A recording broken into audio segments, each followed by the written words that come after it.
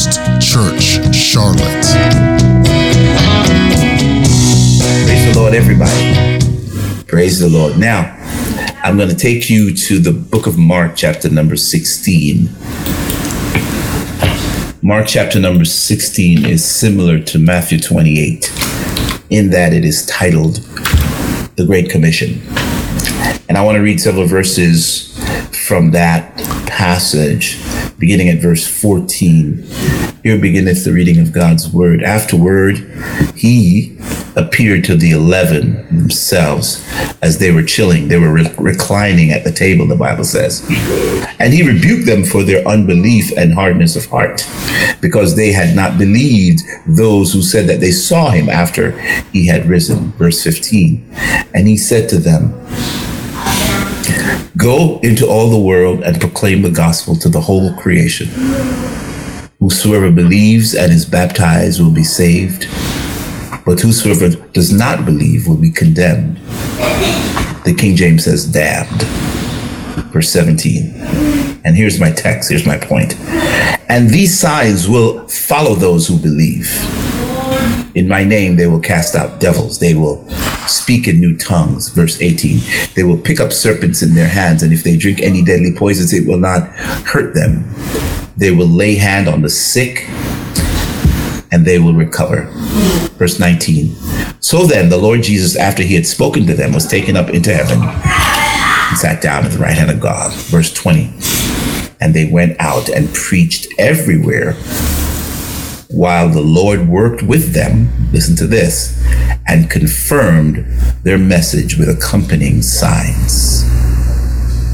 And he confirmed the word with signs following. And so my subject tonight is, God always confirmed his word with signs following. I almost titled this tonight, Where Are the Signs? Because I was getting a little frustrated as I was thinking about the way our churches have been socialized in the last 40 years since I've been saved, 45 years. God always confirms his word with signs following, always. I feel like I need to see some more confirmation. I don't know about you, but I feel like when I was young in the church, there was more of a demonstration of the power and the Spirit of God. We saw the hand of God. I remember going to preach in the country of Liberia many years ago. That's when I could preach. I can't preach no more. But when I was able to preach, I used to go. And I'm teasing, of course. We went to Liberia to preach, and this was 2001, I think, if I'm not mistaken. And the war, the Civil War, was ongoing at this time. If you remember, Charles Taylor, and anyway, they were killing one another ridiculously. It was not only Liberia was involved in the Civil War, but they had pulled in the Ivory Coast. They had pulled in the countries that were near them. And so it was just a complete mess. And I remember traveling around with Bishop Stewart, and he was pointing out this one and that one that was healed, and that one was healed of that, and this one over here was healed of that. And finally we got to this one guy, and he said, this young man here was raised from the dead. Everybody in the van, we were in this little van, we were all taken aback. We were shocked, literally. And I share that with you because if you read the Gospels and the book of Acts, it happened on a regular basis. Well, maybe not on a regular basis, but it happened that people were raised from the dead. People were healed from various diseases. In other words, the word of God that was taught and preached by the disciples and the apostles was confirmed with signs following. I hope I'm not scaring anybody tonight, but I want you to hear this. I want you to reflect with me. When was the last time you heard of or saw a notable, visible miracle in the church? How long ago was it when someone told you that God healed me like it was like night and day? One day I was sick, almost to death, and the next day God healed me. When was the last time you heard of a notable miracle in the church? I hope it wasn't too long ago, because I know God is still healing and delivering people. But my suspicion is that many of today's Christians, and especially our young people, I've never seen or heard of a verifiable miracle being done in the house of God. If you want to hear one, talk to Brother Winston. He's on here. Is Brother Winston on here? I hope he is. I didn't see him come in, but Winston is a living miracle. If you all remember him a few years ago when he contracted stage 4 colon cancer. And we all went on our faces praying for him. But he was at death's door. I was visiting him in the hospital regularly, and I could tell you, it was the hand of God that touched him and healed him and brought him out of that hospital. And I praise God for that. Now, I feel I need to ask, why is that? Why aren't we seeing more and more visible manifestations of God's power, of God's healing, of miracles? I don't know the mind of God, and only God performs miracles. But I believe that one of the reasons for this lack of the miraculous in our day, or maybe I should say perceived lack of the miraculous in our day, is that as a group, our faith has fallen below the level of where the miraculous can be engaged. We are living by sight and not by faith. As the scripture commands in 2 Corinthians 5 and 7, Paul tells the church at Corinth, we walk by faith and not by sight, y'all. If you can see it, it's not faith. Faith is the substance of things hoped for. The writer of the book of Hebrews tells us, the evidence of things not seen. And so I believe God is looking for people who is willing to walk more by faith and not by what they can see and touch.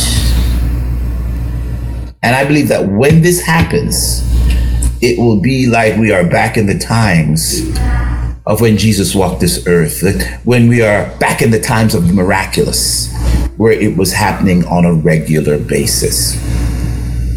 If we return to a faith-focused walk with God, allowing our faith to soar and believe the word of God without doubting, I believe that God will return to a time he will respond to our faith by performing miracles and signs and wonders. This, my friends, will result in the filling of our churches. Our pews will be packed. You'll be saying to your brother, could you scoot over a little bit? And bring back a time of true revival that will be worthy of the gospel message. Please remember that what we read, that whenever wherever we preach the gospel and teach the gospel, wherever we go, the Bible tells us that the Lord promised to confirm his word with signs following. I mean, the simple fact is that we do not allow him into our programs. You know, our church services are so programmed that we don't allow the Spirit of God to take root and change lives. It doesn't just happen like this. A person like on Sunday, we baptized one person. It was planned. They had emailed us and texted us and said, I'm coming to be baptized. So we were prepared for that one person. But then I always ask, is there another? The Lord has been dealing with you. If you are here and you want to be baptized, please come on up. And lo and behold, there was another person. To me, that's an act of faith. That's God doing what God does. You know, if you do anything spontaneous like that for God, I believe that God acknowledges it. You may not remember this, but some months ago, there were like 6 or 7 people that came up to be baptized just with that invitation that I gave. spontaneously. It's definitely a sign that God is with us. And if the Lord is with us, listen to what Mark said. He will confirm his word with signs following. Signs following. And so we should be seeing miracles, signs, and wonders in the church. Of course, the speaking of tongues and the interpretation is a sign as well. So that we know happened. But I don't know about you. I'd like to see God move in a miraculous way, in a way that people cannot question it. Yeah, I know that there are some that says, miracles are not for our day. They say things like that was for the time of the apostles only and for the disciples. But that's not what the Bible says. In Hebrews chapter number 13, the Bible says, Jesus Christ is the same yesterday, today, and forever. And we have had many testimonies in the last several years of healing and deliverance. So God is with us, right? The Lord touched Sister Jennifer not very long ago. She has a testimony. I mentioned Brother Winston Coley, and there are others that have a testimony of God moving miraculously in their life. I want more of those testimonies. And what's going to bring that about? Our faith. Our faith needs to come up from a place of low expectation to a place of high expectation. If the Lord was not with us, such signs would be non-existent. But the fact that we have evidence, we have testimonies, is indicative of the fact that God is with us. So I want to share some specific references from the text that confirms that. I believe that God is on edge, wanting to demonstrate his power, wanting to demonstrate his miraculous gift to us. But he's waiting on our faith. So if you remember many times in the scripture where the Lord heals somebody, he will also sometimes say, according to your faith, such and such is done to you. You remember the woman with the issue of blood? Thy faith has made thee whole. Come on now. The Bible has been telling us all along, our faith is the key that unlocks the miraculous. It is what God has always wanted to do on our behalf. And so we need to just let our faith soar in God, believe in the miraculous, believe that God can do a work that is beyond what we are able to ask or think.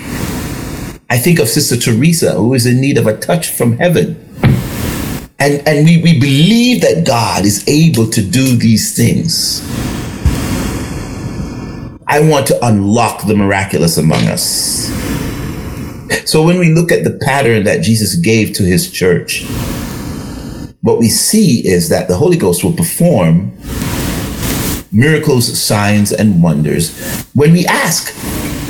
It's simple. Ask and it shall be you shall receive, the Bible tells us. Seek and ye shall find.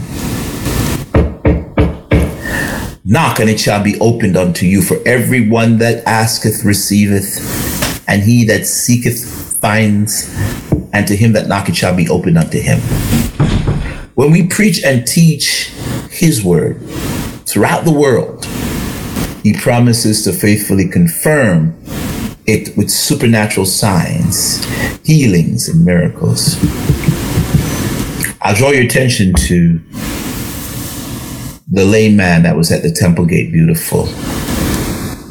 Peter and John going to church, and they're returning home from the temple, and the man that was lame from birth, he was lame from birth. He stretches out his hands begging, right? Because he's lame, he can't work, so he has no income. So he stretches out his hand, asks for, the Bible says, an alms, right? Alms. So some whatever you have in your pocket, whatever change. And what did Peter and John says? Silver and gold we don't have, but what we have, we are willing to give it to you. That's another message right there. If you don't have it, you can't give it. You can't give it if you don't have it.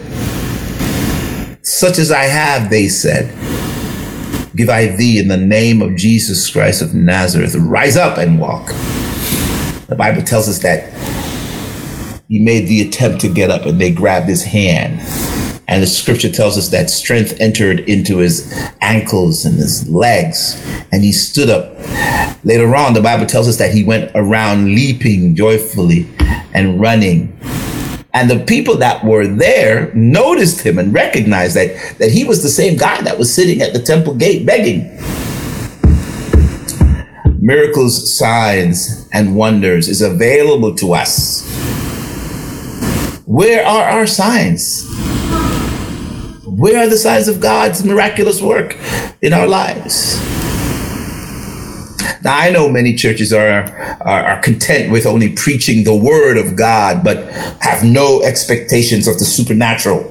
They have no expectation of God confirming the word that is preached. We call this word-only ministry.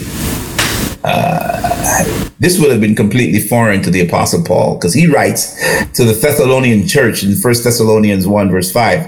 He says, quote, "For our gospel came not unto you in word only, but also in power and in the Holy Ghost." The fact is that the manifestation of the Holy Spirit's power is absolutely essential to effective ministry, as Jesus intended it. Signs and wonders will follow the preaching and the teaching of God's word. Listen to the writer of Hebrews, chapter number 2. He writes, quote, "How shall we escape if we ignore such great salvation? This salvation, which was first announced by the Lord, was confirmed to us by those who heard him. God also testified to it by signs, wonders, and various miracles, and by gifts of the Holy Spirit distributed according to his will." I mean, it's very clear.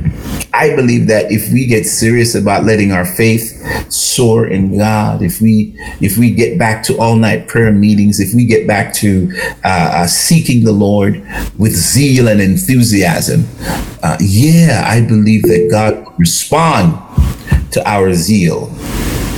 God will respond to our cry, and the miraculous will flow. I remember in John chapter number 4, verse 48, the Bible tells us, unless you people see a sign, Jesus told him, unless you see a sign, you're never going to believe. Believe me when I say that I am the Father is in me and I am in him. At least if you don't believe that, if you don't believe my word, Jesus said, well, believe me for the signs. Believe me for the evidence of the work themselves. Chapter 14, verse 11 of John. If you don't believe me, believe my word, believe the signs that you have seen. I believe that if we start seeing the hand of God, the writing on the wall, so to speak, if you see God performing miracles, we couldn't build churches large enough to hold these people that would come in, because they would believe when they see it. The Lord is saying, if you don't believe my word, what about these miracles? What about what you see? This man was lame from birth and now he's walking. He's leaping, the Bible says, and praising God. What about that? Who could do that if not God, right? And I think that's going to usher in the end time revival. That's going to bring about the kind of transformation in the heart and souls of people that they're going to have no choice but to believe. They're going to be like, okay, I got you. I know him. He was right on the corner of Albemarle and Sharon Amity. I saw him every Sunday coming to church. He was begging. He could hardly walk. And now look at him. It's that kind of dramatic evidence of the spiritual transformation that I think God will do if we allow ourselves to be used of him in the miraculous. God desired that everybody should believe his word only, right? He said to Thomas, it's cool that you believe now that you have seen, Thomas. Now that you've seen the wound in my side and the nail prints in my hand, it's cool. It's good that you believe that, but blessed even the more for the person who has believed without seeing. That's faith. You see how that works? The faith doesn't require sight to believe. The call of Abraham is emblematic of that. God says, leave your house, leave your family, leave your kindred, leave your flocks, leave all of it, and just go. And I'll talk to you, and I'll be your GPS, right? Just go. And he did. The Bible says he left not knowing where he was going. He searched for a country whose builder and maker was God. He left not knowing where he was going, and God built around his faith the great Jewish faith and the great Christian religion.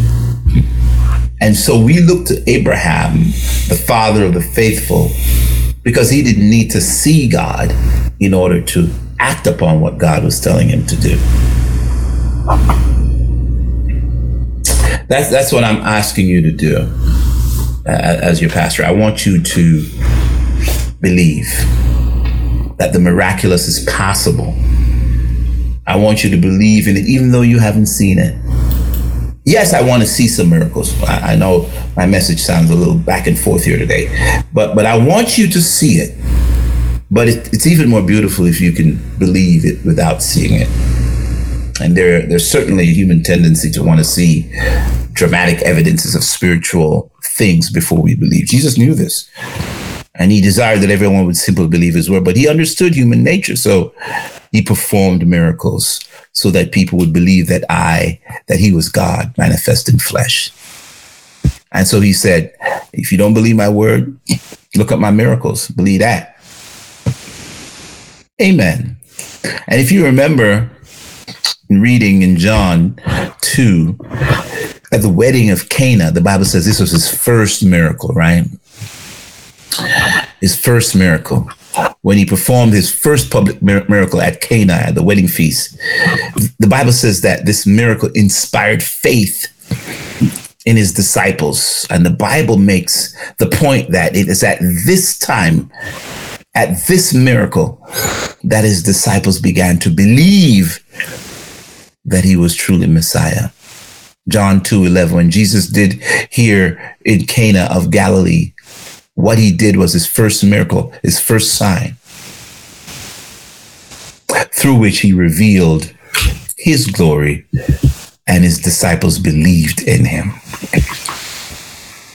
You will see, if you read the New Testament carefully, you will see this pattern repeated throughout the four Gospels and also in the book of Acts. Number one, the gospel is preached or taught. People believe it wholeheartedly. As they used to say, they swallow it hook, line, and sinker. And then healings and miracles and supernatural signs confirm or validate the word that was preached. And then people are saved. People come in. When people believe, that's all God is looking for. That faith, that belief. And the Bible says that thousands were added to the church in that day when Peter preached in Acts chapter number 2. And then we mentioned Acts chapter number 3. Silver and gold I do not have, but what I have I give to you. This is concerning that lame man. The Bible says that he went in with them into the temple courts, walking and jumping and praising God. When all the people saw him walking and praising God, they recognized him as the same man who used to be sitting at the temple gate, begging for alms, and they were filled with wonder and amazement as to what happened to him. Verse 4, but many who heard the message believed, so that the number of men who believed grew to about 5,000. Come on, somebody.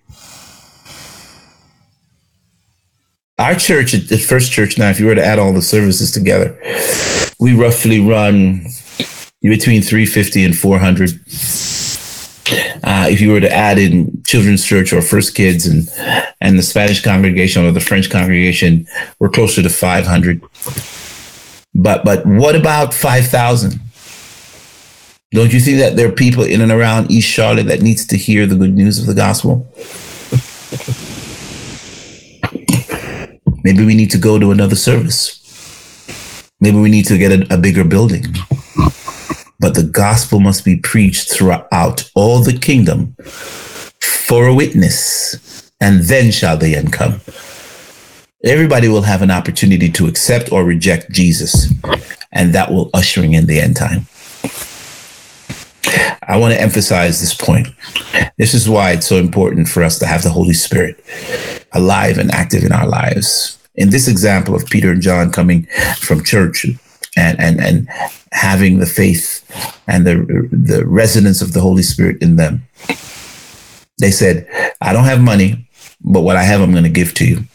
I want to emphasize that point a little bit. I always say you need God to live for God. You've heard me say that before. And I want to make a special emphasis of that. You can't give what you don't have. We need God to live for God. And if you're currently witnessing to someone, if you're currently trying to share the word of God with someone, before you do that, make sure that you ask God to enter you and season your words, so that when you speak to them, you're not speaking them of yourself. You're speaking to them through the Holy Spirit. That somehow God will speak through you, and they will hear God, not you.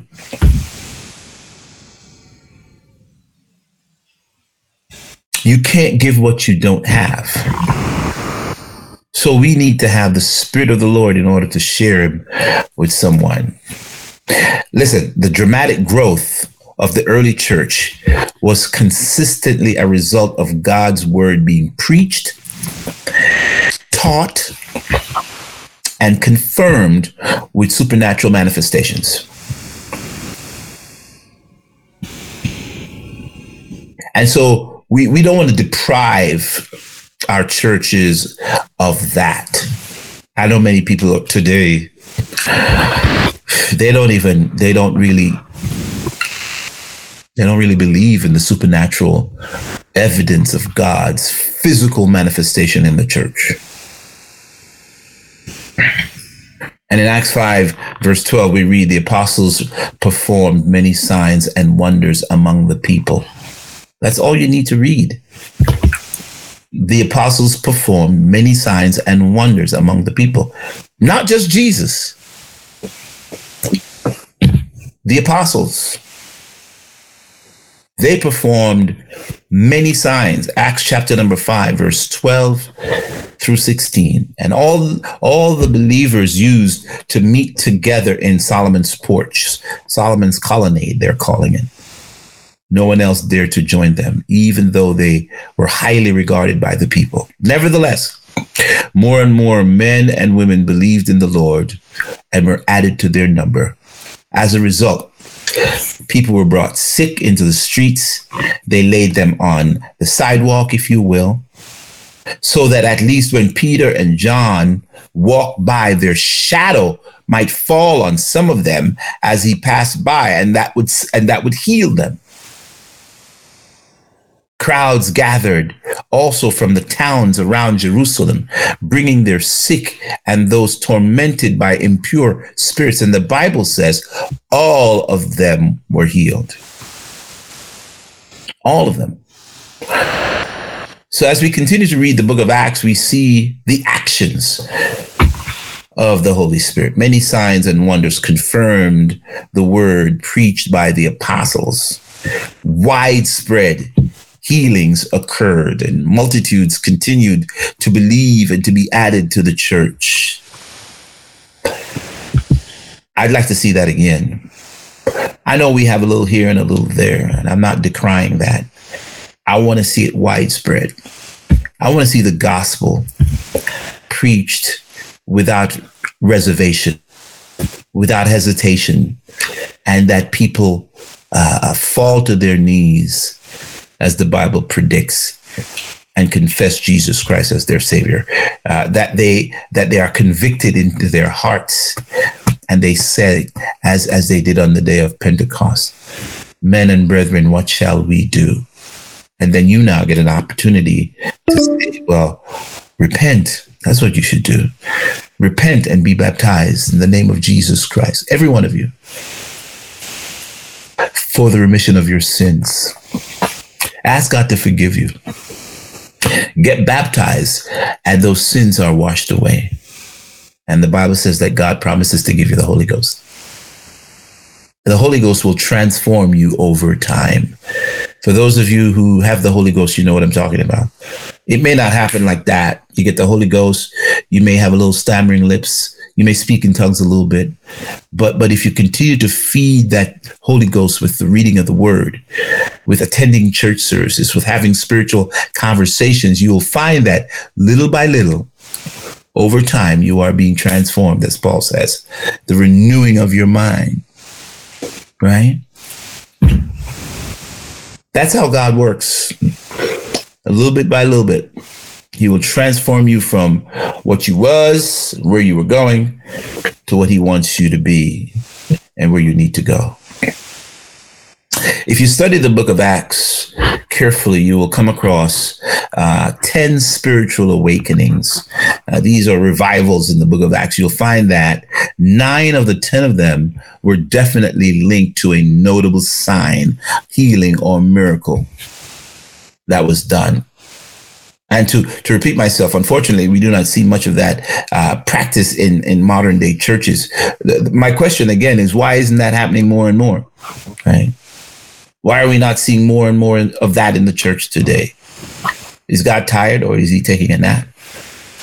Of course not. I believe that he's waiting for our faith to come up, as I told you, to be engaged and expecting the miraculous. After Jesus rose from the dead and went back to heaven, the church that he founded continued to preach and teach the word of the Lord.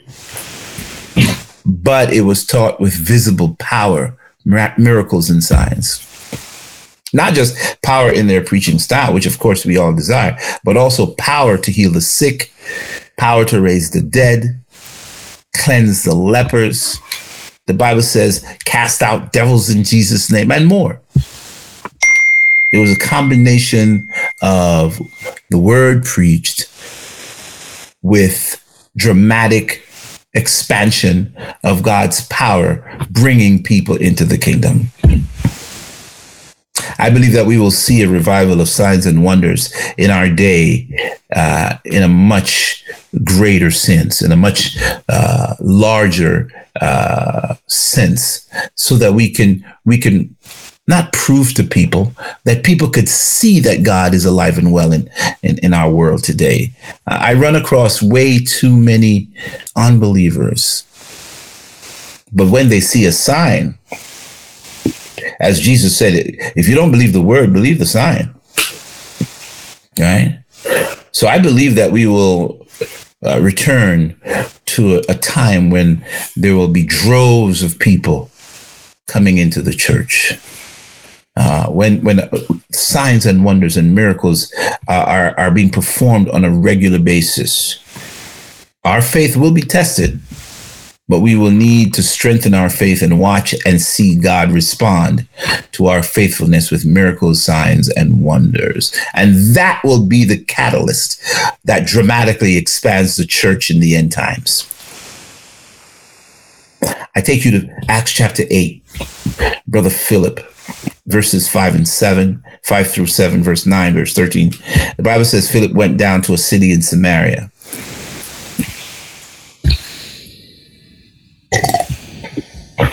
And he preached Jesus there. When the crowds heard Philip, by the way, Philip was not an apostle, just a regular disciple. He wasn't anybody, he wasn't one of the 12, right? Philip was just a believer that was full of the Holy Ghost, right? The Bible says when the crowd heard Philip and saw the signs he performed, they all paid close attention to what he said. For with screamings and shrieks, evil spirits came out of many, and many who were paralyzed and lame were healed.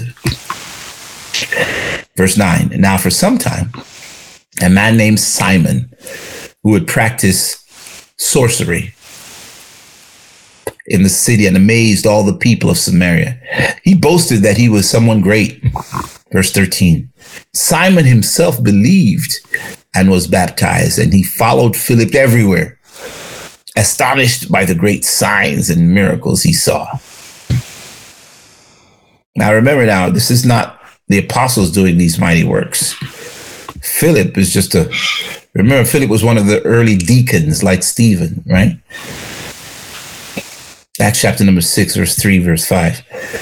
The Bible says, preaching with power in Samaria. His message was Jesus Christ, verse 8, chapter 8, verse 5. And that should always be the central focus of our ministry. But Philip didn't just preach.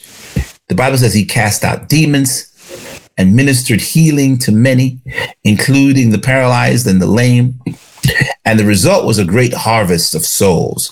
And I believe that if we get back to this fearless preaching of the gospel, we will also see a return to miracle signs and wonders.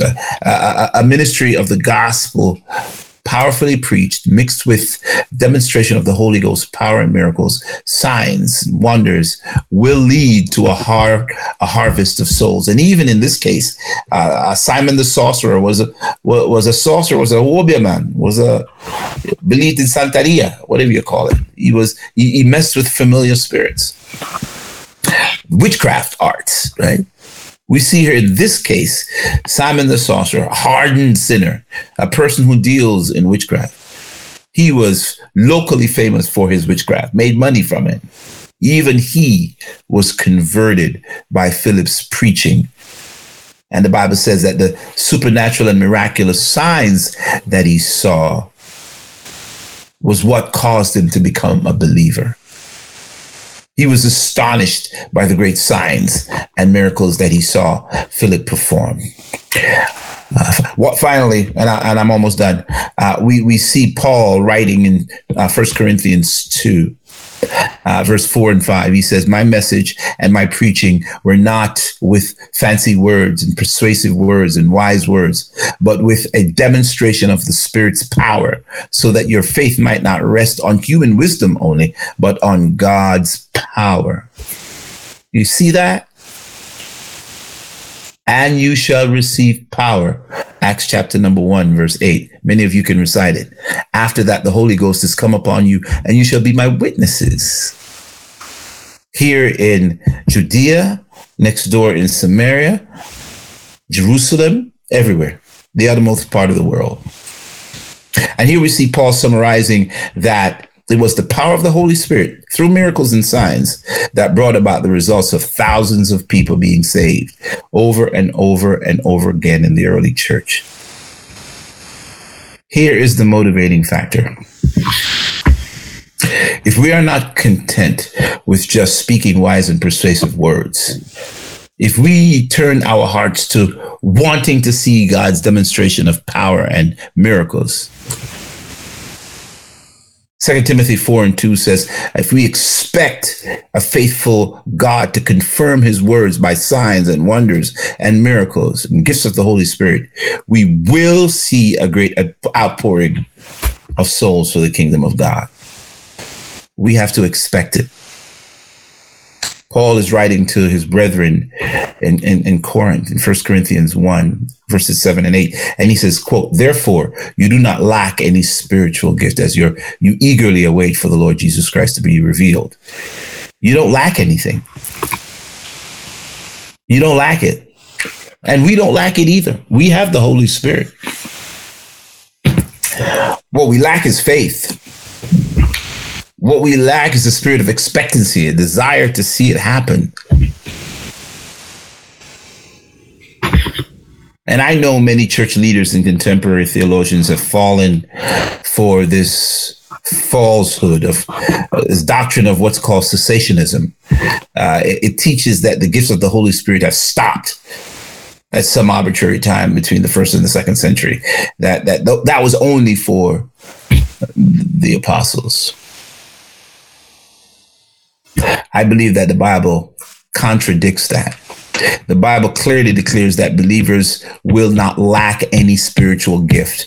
So if it was good for them, again, Jesus Christ the same yesterday, today, and forever. If it was good for them, it's good for us. What happened to them, and this is truth, is to you and to your children and to all who are far off, even as many as the Lord our God shall call. That's what the Bible says in Acts chapter number 2, when the Holy Ghost was given. It's for you and for your children and to everyone who was afar off, even as many as the Lord our God shall call. The Bible clearly declares that believers will not lack any spiritual gift. So, as we wait eagerly for the second coming of the Lord Jesus Christ, in this time, God will confirm his word to us. Verse 7 of the Living Bible says, every spiritual gift and power for doing his will are yours during this time of waiting for the return of the Lord Jesus Christ. The 1st century, the 5th century, the 14th century, the 21st century, and all others, during this time of waiting for Jesus' return, the anointing of the Holy Spirit continues to empower the preaching and teaching of his word.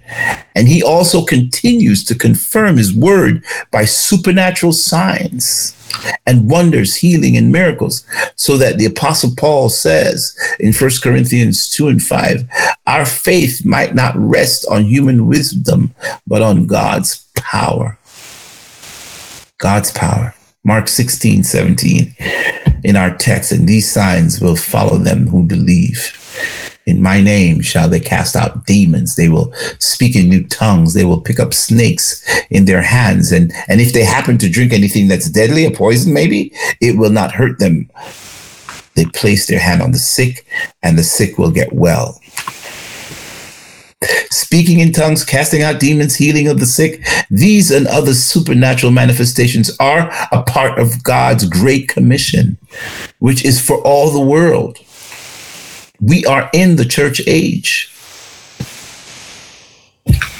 So I tell you this, you can be used of God in the supernatural. All you have to do is extend your faith and believe. You, like Philip, me, any one of us, the sound of my voice, you can be used in the miraculous. You can lay hand on the sick and they will recover. Thank you for listening to First Church Charlotte. If this podcast has blessed you, please rate it with 4 or 5 stars. By doing so, you will help others find our free podcast and bless them.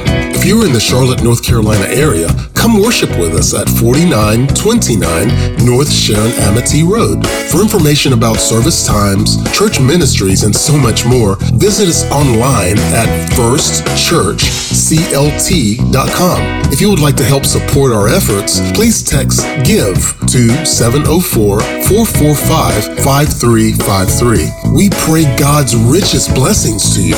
Come, worship with us.